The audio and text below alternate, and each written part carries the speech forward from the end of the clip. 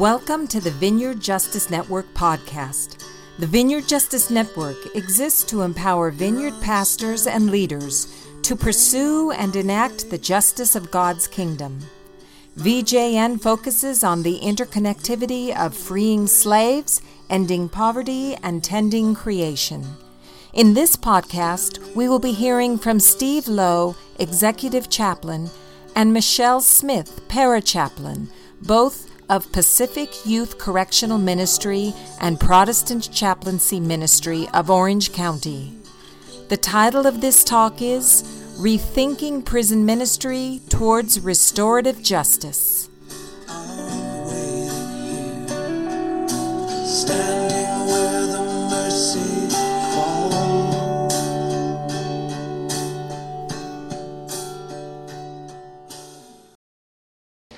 So we'll open in a word of prayer, and as we do that today, we're asking God with this conference.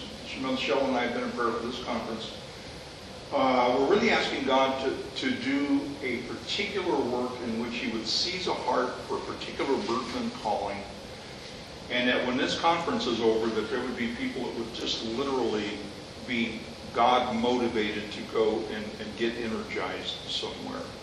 So imagine we won't get to know each other really well today, but I imagine that there's a particular stirring that might be going on with you, or maybe you're already sucked into something.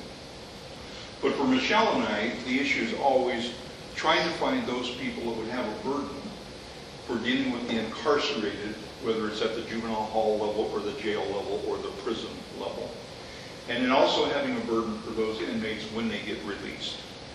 And so the body of Christ, I'll just say real quickly, the body of Christ has really been sluggish about doing a real full quality chaplaincy kind of ministry in facilities. You have church teams that will come in, they'll preach the gospel, they'll teach on the prodigal son, they'll leave, they come, they go, they leave, they come, go. And what the inmates really need to have is they really need to have some people that will sock in with them. The midweek Bible studies are critical, and then also the issue for the prospect for mentoring and spiritual formation. The idea that if you're going to make a disciple, which is the Great Commission, we are to make disciples, then the only way you can make a disciple is to really pour it on, and you're going to saddle up next to that minor, and you're going to spend one-on-one time with that youth inside the facility and upon release to help form that youth, because they need to be transformed from the inside out. So we always say the Lord's work is spelled with a capital W. I mean, it's a lot of work, because if you saddle up with somebody, as Chuck Swindoll would say, it's 3 steps forward and 2 steps back. There's really that process. And you have to make a decision, I'm going to ride with this as long as we can ride with this. So our prayer today is that whatever God is doing in the hearts of people for the last several days, that would be sealed and they would go back to their community envisioned with something. But for us particularly, we're really asking God to be thinking about raising up people that might be interested in knowing more about the criminal justice system and more about correctional ministry. So let's bow and let's just ask God to bless our time. Father, for everybody at this conference, we would ask that you would put a singular burden and call on our life that might be transformative for them, that they might go and literally invest in an area that you're burdened for, Father. Michelle and I are privileged to be here today, Father. We thank you for the opportunity to come. We really appreciate what this conference is attempting to do and what you're doing at this church, Father, and with this group of churches. And we're blessed to be here today. So control us and fill us. We have a short period of time to get through our content, but we want to do that, Father, in a way that brings you glory and makes you happy. We love you today in Jesus' name. Amen. So very quickly, my part is going to be talking about restorative justice. And then Michelle will be talking a little bit about how that plays out once a youth is released, or what it's like on the streets. So bear with me for a few minutes, because I need to give a context for where we're at today in 2014. And you do have some notes to work off of. When we look at criminal justice, we see some trends that have impacted the way it's done. Back in the day, it became the state of California versus Kathy.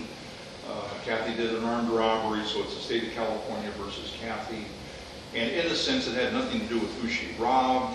There's nothing to do with the victim of that crime.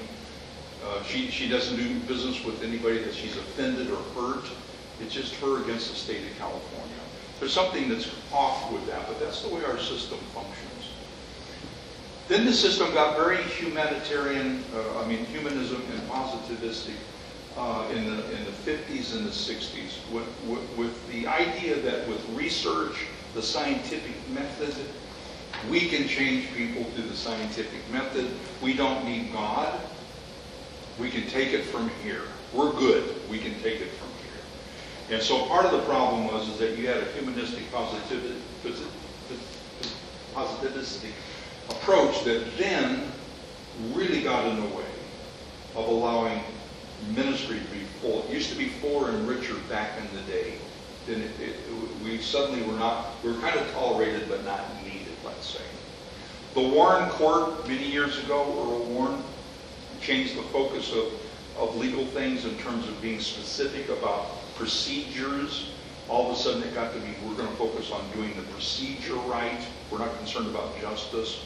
We're not concerned about rehabilitation or things like that. We're concerned about the procedure itself. So all of a sudden the system got really microscopic on trying to do things the right way, but almost ignoring the big picture with that. Criminal justice system has been very dysfunctional. It doesn't work well with that. We see that today in America when we look at is Homeland Security really talking to the FBI, talking to the CIA, what kind of cooperation goes on, turf battles. So the system has always been dysfunctional, but it remains pretty dysfunctional. A lot of turf issues on that. But there's been a current plea for help. In other words, when the government gets broke and what they're doing doesn't work, then there's a part of them that says, well, what works? And who can help us? And so at this point in time, for the first time, and I've been at this, I've been working with juveniles for 44 years, and so at this point in time, the system is really saying to us, we need you, and we need what you have to offer us. We want you, we welcome you. So at this point in time, 2014, the doors are wide open for Christian ministry inside and outside. The doors are wide open for networking and collaborations. It's never been the case in my lifetime, I'd say. So I'm very excited. How new is this openness that you've experienced? I would say Christian. it started to crescendo with George W. Bush when he did his faith-based initiative out of the White House. Okay. Because the White House then made a decision, you have all of these churches and organizations that are doing great things for drug and alcohol recovery, support groups, all of your support groups that deal with people that are addicted to pornography and alcohol and drugs and gambling and stuff. And then you have 500,000 churches in America. And so you have 500,000 places where somebody can come and get some support systems in place. And the government really hadn't really said we're going to really focus on that. George W. Bush did that, and for the 8 years he was president, and President Obama has continued that at some level. So I would say probably, Kathy, it's a fairly recent thing. But because of George W. Bush promoting it, having some federal funding for those organizations, even though they remained evangelical Christian in their approach, because it used to be if you're going to get federal funding, cut out the message. So there's a plea for help right now. So part of what's going on with me is the idea of, we need to seize the moment. The door is open. The light is green. And so we're on a real mission to get the body of Christ to say, if God has given us a good timetable to do something, let's do it. And then lastly, the emergence of the restorative model, which became out of prison fellowship in the 90s. So I'm going to say it's 20 years old. And what the restorative justice model, and we'll talk about what it is basically say to the criminal justice system, we have a better approach. We've got a biblical approach to deal with this.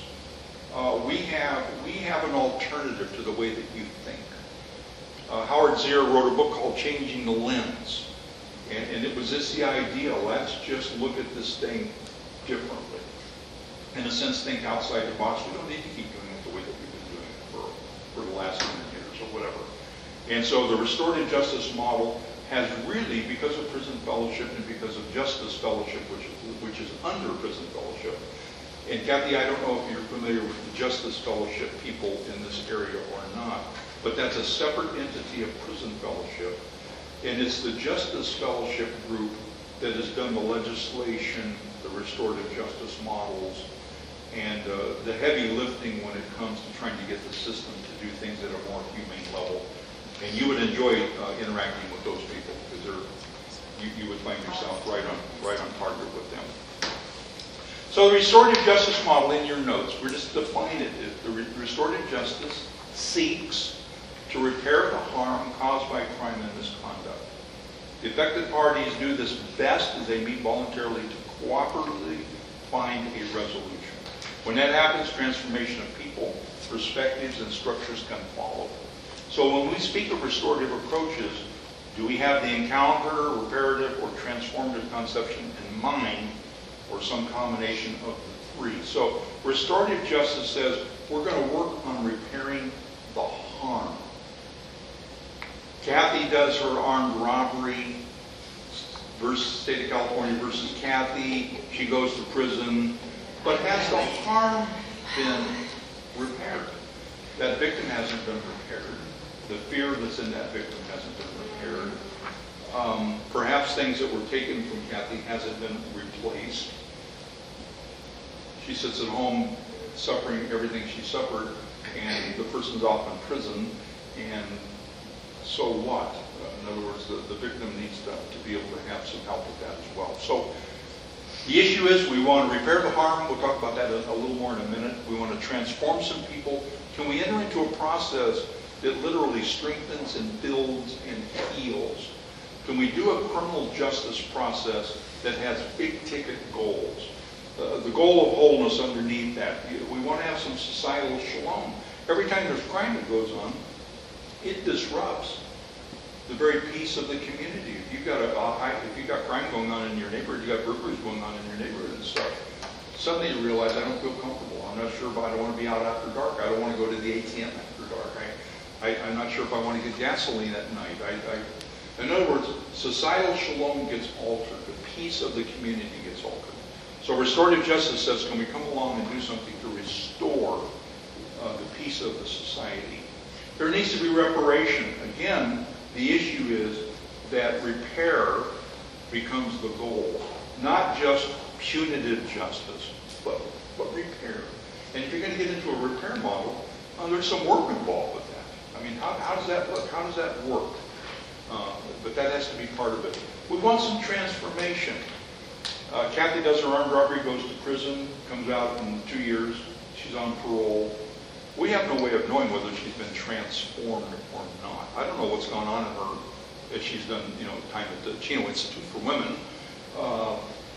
But wouldn't it be good if there was something that was happening in her life from a restorative justice model that was literally transforming her? Wouldn't it be great if she'd come out changed, or if the process changed her? And that's what we want to have. It's done through encounter. And this is a rough term because for those of you who are old enough to remember the 60s when we had all the encounter groups and all that kind of stuff, the concept of encounter got to be pretty negative because it got to be seen as pretty liberal and humanistic.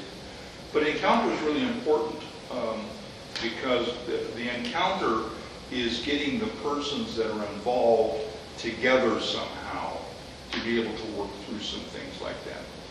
We can imagine an encounter that fails to repair and do all of the things. We don't want that to happen. We want to have an encounter that does repair. So some examples very quickly. You have Victim Offender Reconciliation Program. So in the state of California, it's called VORP, Victim Offender Reconciliation Program. And Kathy, it'd be good for you to just Google VORP and see what's being done at the state level and also what's being done locally. That movement got started probably 15 years ago at a pretty good level. So the victim offender, let's say that Michelle was raped, and perhaps the offender has been arrested and off in jail, prison. Michelle is traumatized, having trouble sleeping at night, having trouble trusting.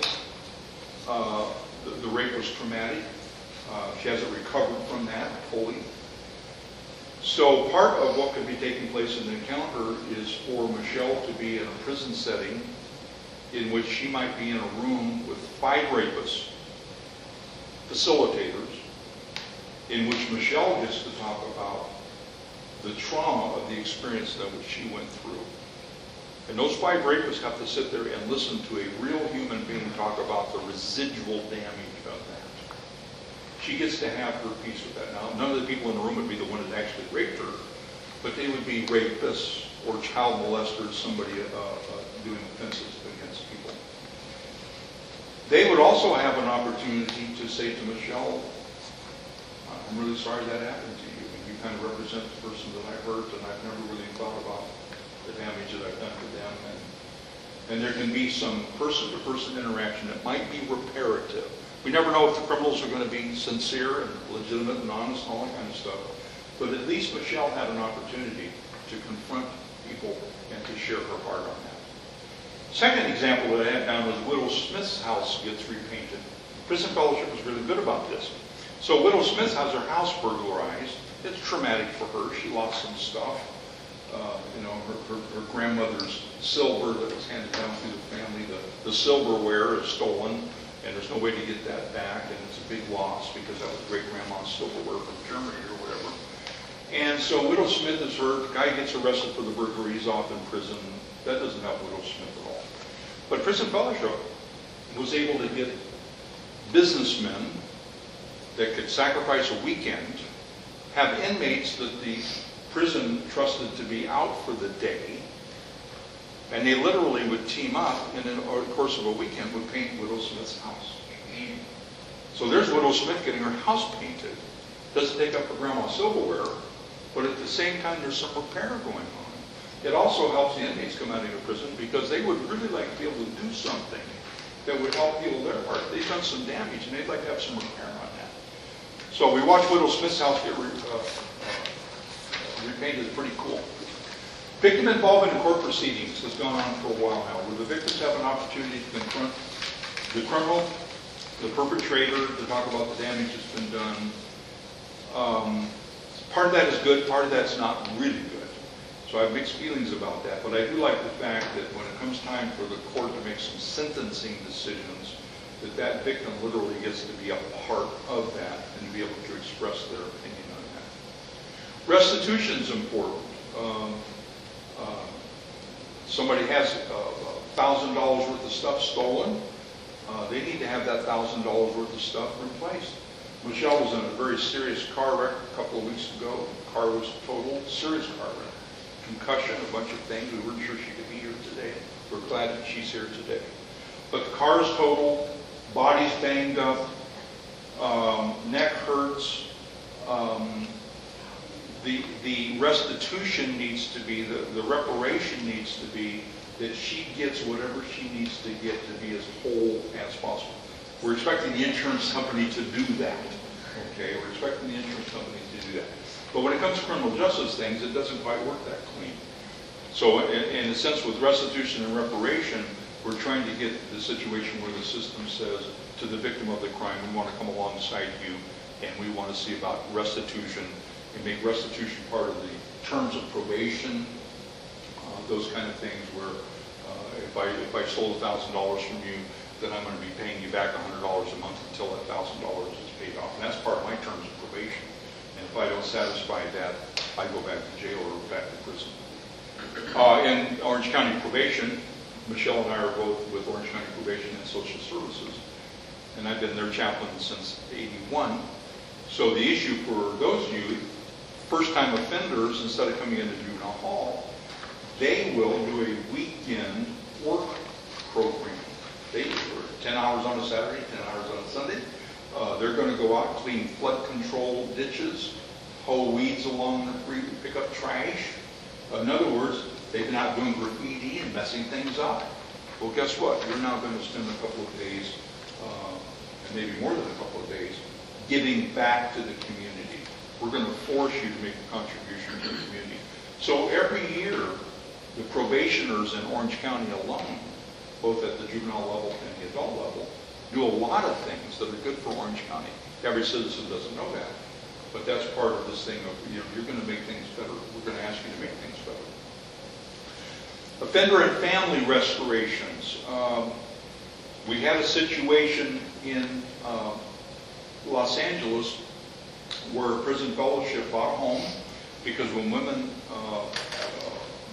were having babies and going to prison, then they were separated from their babies, and oftentimes the baby went into foster care and there was not a reconciliation when that woman came out of prison. So they got a home to be able to house those babies, and then when mom come out of jail or prison, could be reconciled to their very own child. It was just a neat concept. South Central LA with the AME church there. I really liked that concept. And then the last thing, before I turn things over to Michelle, would be victim and family restoration. So at Big Calvary Chapel in Costa Mesa, on Friday nights, Glenna Sutton, whose son was in state prison as a heroin addict, and felt lonely and awkward with that, embarrassed by that, then started a Friday night group at Big Calvary just for the families of inmates. In other words, where can a family of inmates, a family member of inmates come and have any kind of nurturing support? In the church community, we're embarrassed to say, my husband's in jail or my son's in jail, or they're having this problem or that problem. There's just that embarrassment that goes on with that.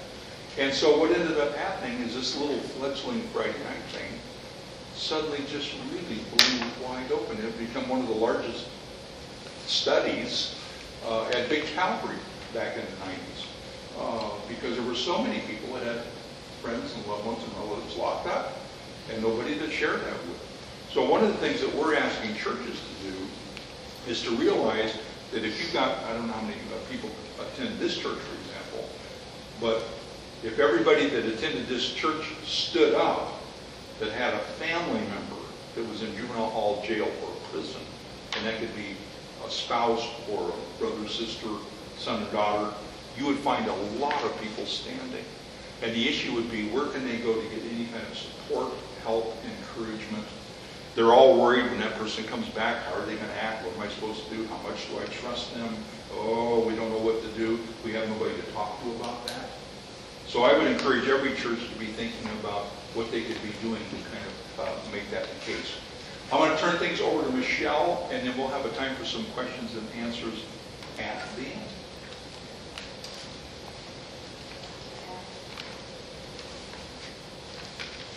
Just out of curiosity, raise your hand if you had a father when you were growing up in your youth and teenage years.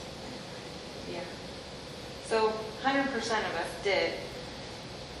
Heartbreaking statistic is at least, I think it's more, but about 85% of the population of the youth in the neighborhoods and the gangs, and also the gangs and the youth in incarceration, the juvenile halls, the jails, 85% are fatherless right now.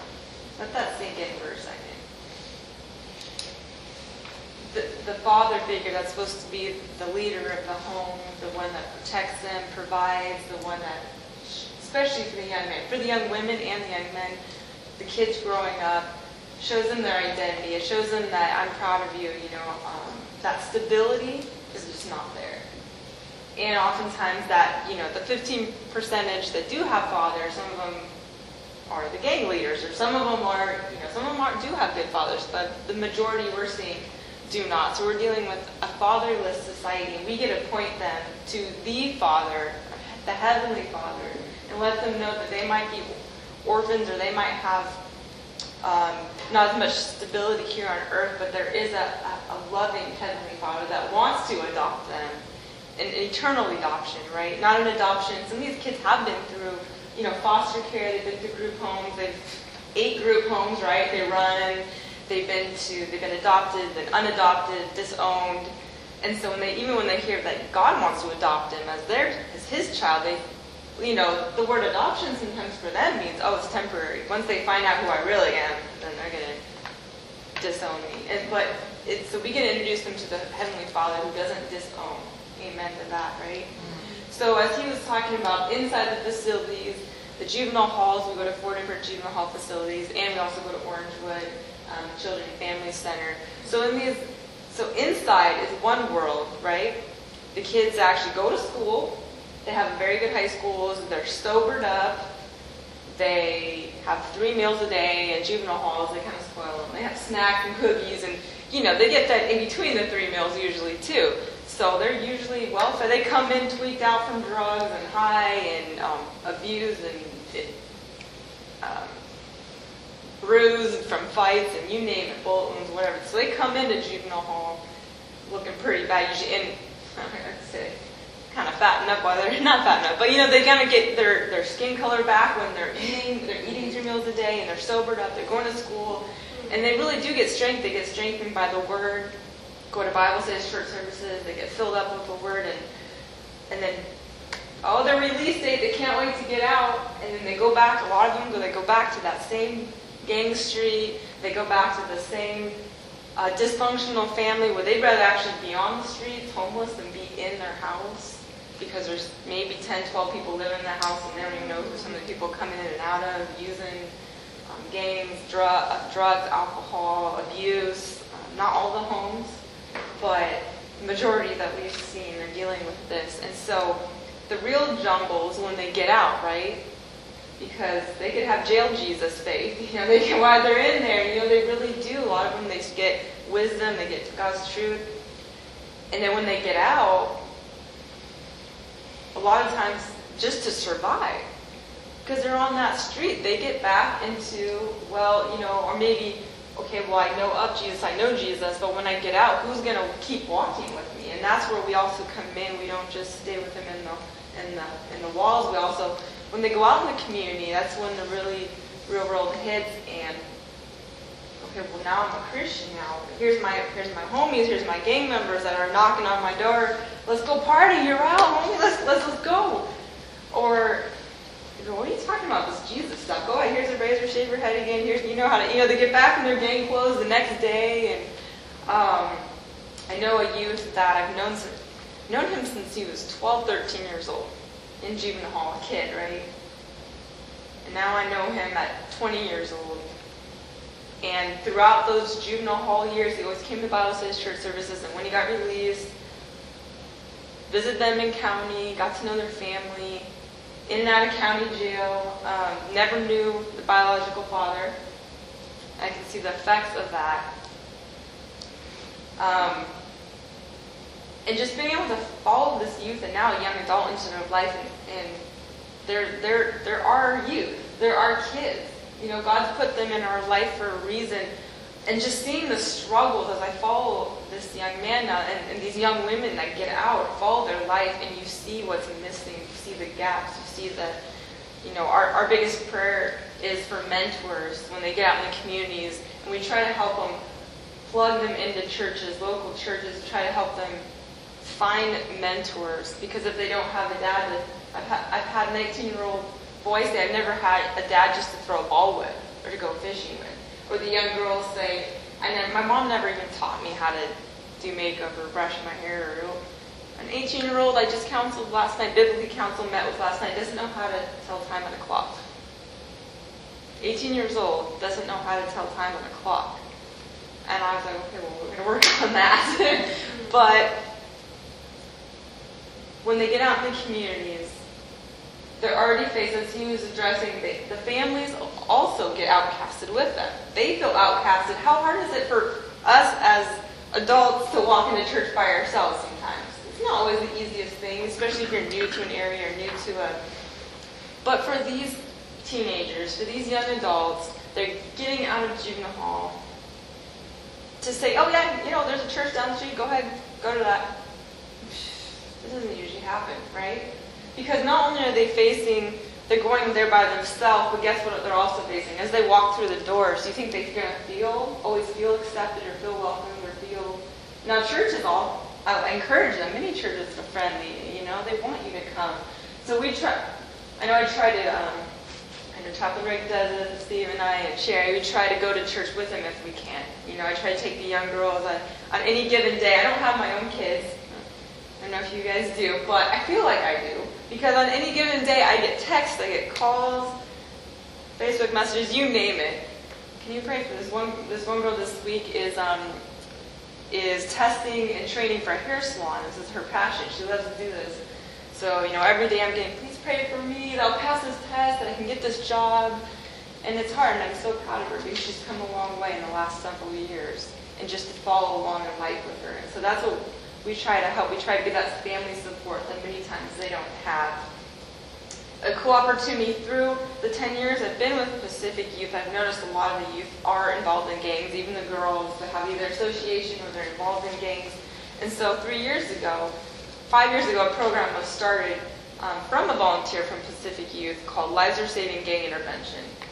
3 years ago, I've been doing it, and we go out into the gang-populated areas in Santa Ana. A lot of youth are from Anaheim also, testing all different areas, but they come and they post up. They get out on the streets, and they're doing their gang activity, doing the drug selling, doing the violence. And we go out as a group, and we, what God's Word says in Deuteronomy that says every step you take will be what? Every place your foot steps will be yours.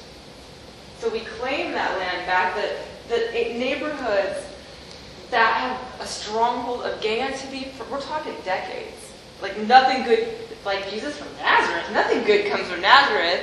You mention a street name and everyone's like, oh, I know that street. Nothing good happens there. Well, God led us to lead a home Bible study on one of the most notorious, one of the biggest gang-infested areas in Santa Ana. And guess what? It wasn't even our idea. It was the family's idea. We were walking down the street after 2 years of getting to know, building up trust with this one specific family. And the dad's been in and out of the gang for many years. One of the shot callers, the big guy, he's out there. And they had 3 kids. And we would stop by their house, we'd follow up, right? Discipleship is following up, right? The hard part, the footwork. So we would knock on their door, hey, how you doing? And it'd be Saturday nights, we'd go out there. After a year of doing that, and 3-4 times a month, guess what the mom said? We said, dude, does your family go to church anywhere? Like, oh no, we don't feel comfortable walking to church. People judge us. They know my boyfriend, I know it's all tatted up everywhere. He's a big teddy bear at heart, but they're scared of him. And she says, but guess what? If you bring church to us, we will open up our apartment to you if you come every week on Wednesday. Every Wednesday night. And we said, okay, sure. How can you say no to that, right? So I asked my team leader, hey, Dan, let's pray about it. Let's do this, I think that night we said, we're going to do this. But we need you guys to be here every Wednesday night too. We don't want to show up at your house and you're like, out partying, So, for a straight year, every Wednesday night, we would that whole family would be there. And all the gang members on the street would come out too. We'd have barbecues and gang members would come out, got each member of the family a Bible with their name on it, and guess what? We've seen their lives transformed. And just what it took was bringing, when we carry God's light in us, we bring light into the darkness, right? Amen? In our workplaces and the juvenile halls, down these dark, dark streets. One of our first weeks, there was a drive-by, and there was police and helicopters and shotguns out, and we're looking out the glass window like, oh my gosh, this is Santa Ana. Yeah, it's a go home Bible study. What? How did you manage your feelings in that moment? I got as far away from the glass. Yeah. They're used to it though. They're like, just another day. But for me, I'm like, oh my gosh, I almost needed a change of pants. I was scared. I'm not gonna lie, I was scared. But throughout, there's too much information. You came back the following week though. Oh yeah, we came back the following week and the following Saturday night too. And wherever God calls you, He really does protect. I was reading Psalm 91 and almost have it memorized because it's God's protection. And we saw, even the gang members outside, they would stand guard. They respected us. They would stand guard in the driveway and protect us at the Bible study. They didn't even know us, but they respected what we were doing on that street. And so that's another way that God, the things, kind of like a neighborhood, take initiative, whatever communities, neighborhoods God's given us where we're at, to come together, just walk the neighborhoods, just see where the need, where there's a need, try to fill it.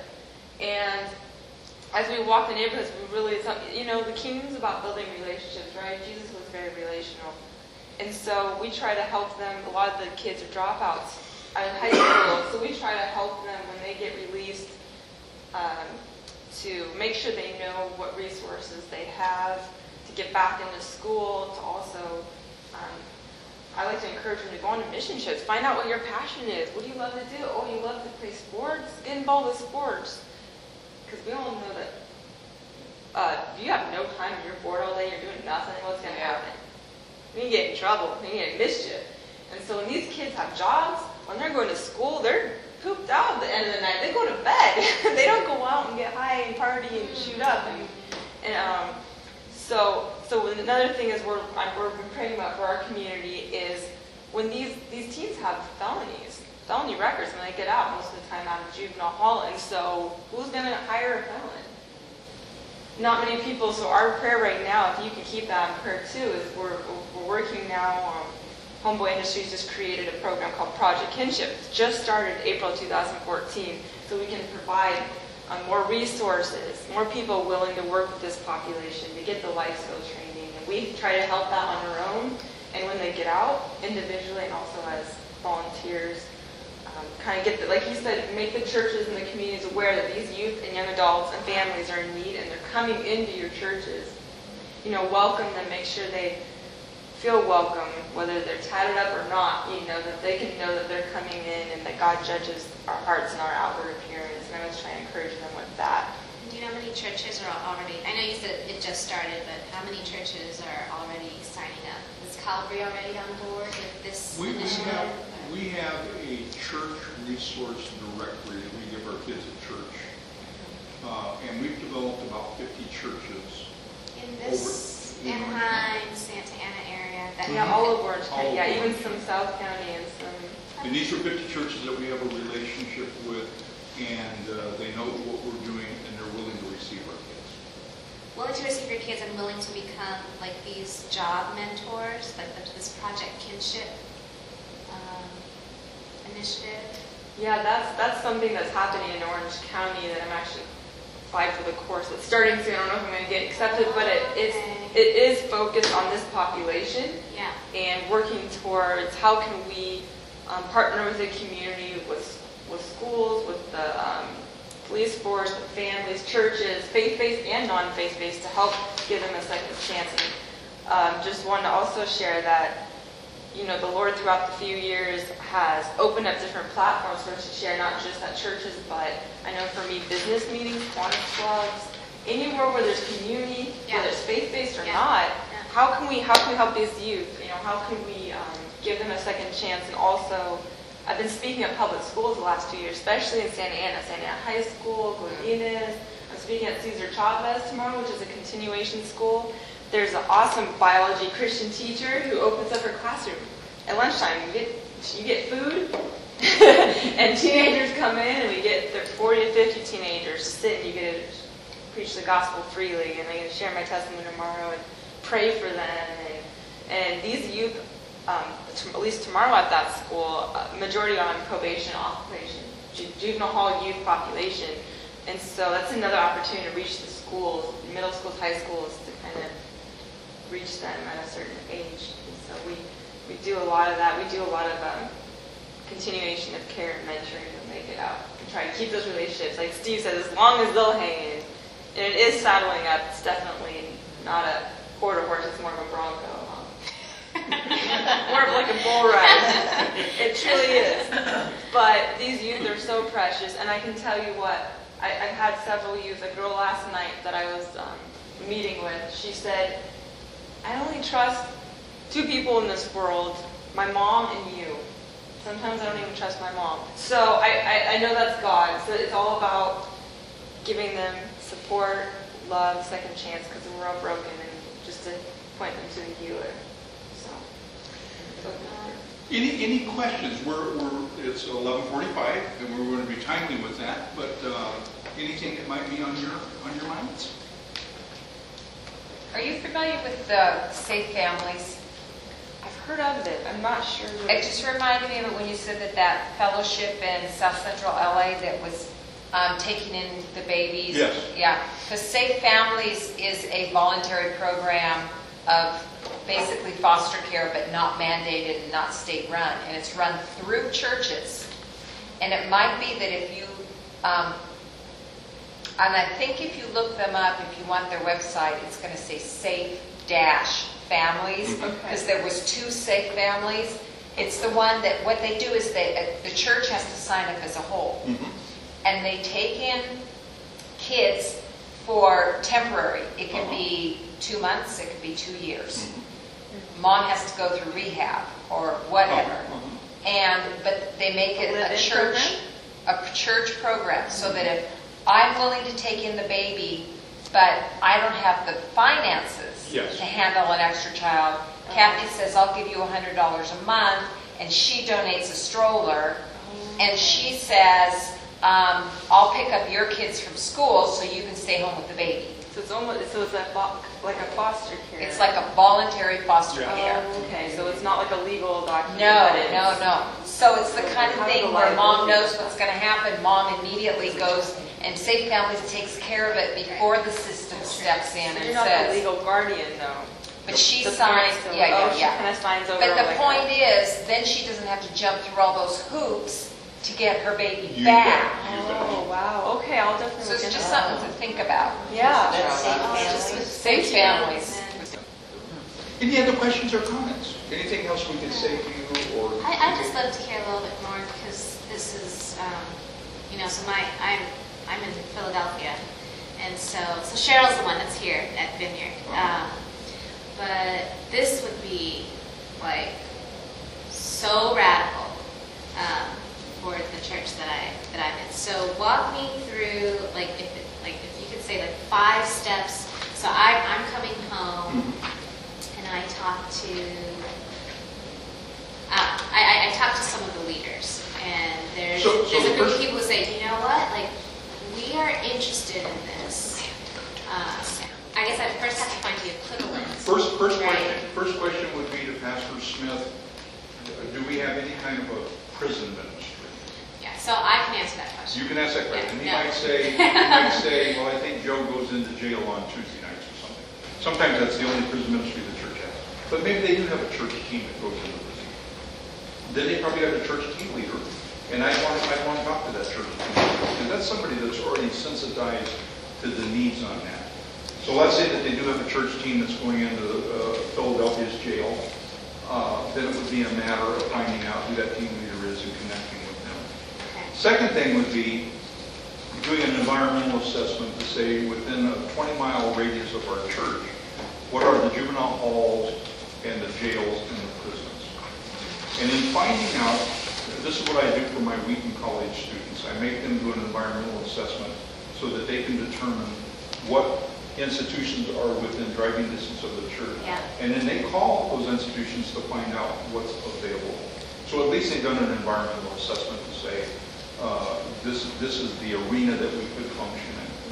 Then the second thing would be, if they do have any kind of an institution ministry, how can that be strengthened? We can really help with that. If they have an existing ministry and they would like some additional training or strengthening, we would go there and do that. If they don't have anything at all, then I would encourage them to get all the CMC brochure that you've got, and Karen Swanson at the Institute for Prison Ministries at the Bill Graham Center, and just say, let's talk about starting stuff, because there's books on how to get things started and that as well. You're not going to get into some sophisticated aftercare processes until you do that very foundational process at the beginning. Now let's say this for an example, that your church has a really thriving correctional ministry. They're ready to move to the second phase. Then it would be a matter of finding out who within that group is really willing to do the legwork to say, what are we going to be doing for aftercare, reentry, family support systems, those kind of things. Who would like to think about that, do some strategic planning on that, and get the church organized. So you got Calvary Church in Tustin, pretty white bread church, but they made a decision several years ago they were going to get really focused on this issue. So we had our big kickoff last year at that church. Probably had 50 people that were interested in the message, let's say. We had people from Prison Fellowship and us and other ministries, the adult ministry here in Orange County, the Cleaners. But out of that group, now we have a group of people. We have people in that church themselves that are taking on the responsibility of some leadership. They're willing to do the legwork to organize and plan and have meetings and do things like that. And then we'll do any skill building for that. In other words, the groups like Prison Fellowship and Pacific Youth and other places, we love to, if we get some interested people, we will go and skill build them the best that we can, because that's how you reproduce a ministry, that's how it grows. So those would be the starting things. And then I'll send you, Kathy, what I'll do with you is, I've got your email address, so I will introduce you to Karen at the Billy Graham Center, and maybe a few other people as well. And then I'll send you some of my writings. So we'll start a relationship. We're starting a relationship today that will have legs to it. And then, yeah. So even in your story, Michelle, what you're saying, if I'm hearing you correctly, like step one is getting the training to even go into a detention center first. And that has to be established before you can do anything with regards to youth coming out. And then possibly not necessarily. Participating in the because life there's of your people that are church. involved with lives we're saving that have not come into the facility. But the advantage to I guess that's what I'm wondering, because how much is that like step one, step two, versus these are two ways of engaging with. There's two ways to engage, but I'm going to say this: the best way is having somebody that has institutional experience, because they can follow. Then they understand what was your life like. And they before, Michelle will see people on the streets that she's ministered to in juvenile hall. There's an advantage to that. Ministry before I even started out in the community. So there's an So you advantage. see a real value to having that. Yes. When you see them, like, sometimes I meet them on the streets first, then see them in the halls of jail, or I meet them first in juvenile hall, then I see them on the streets and get to know their families. And so, yeah, it's good to be on both sides if you can. But I'd say the starting place is find out what the church is doing, Yeah. and then find out who the key leaders are and see if they're willing to expand that, move to scale, or path to scale on that. Not everyone may be cleared from their backgrounds to be in the facilities, but maybe some people that have experience, or maybe that former life that can help the youth when they get out, that they're not, because of their background, they can't be cleared, but they can still help mentor in the community Yeah. do things. Yeah. So it's different Yeah. areas and pockets of people can help out. That's helpful. Yeah, that's really helpful. Steps.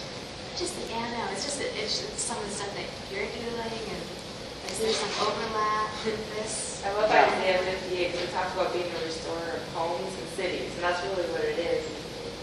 You're restoring, even if you start with that one youth, and when that one youth that, Steve counseled, or I counseled, or Sherry or Rick, or talking to Steve Madden, then if their life is transformed, they go back to their family. If 8 people, that they're a catalyst now to their family, maybe come to Christ through that, or through, a lot of times they're like the parent to the family. They're looking at their mom who's drunk at a party, and their dad's ODing on the floor passed out, and they're the ones that are taking care of the younger siblings. And so, like, if they get changed, and they're going to church, and taking their mom, dad, siblings to church, and that whole street is changed, and it's just such a domino effect. That one youth is such a ripple. Or we have Impact. a Tim Alexander who's back Yeah. as a volunteer after being locked up 8 times. Wow. He's a great volunteer. He's a big guy, too. He's a big heavy. He's really, how tall is he? He's 6'6". 30, 35 along in there, but he's tall. been locked up since he was probably 13. Anything else? Are we okay? We're good? We're good. Okay. Do you work with things like kids' work? A little bit with kids' work. Larry Acosta started that back in the day Yes. with the Hispanic Ministry Center.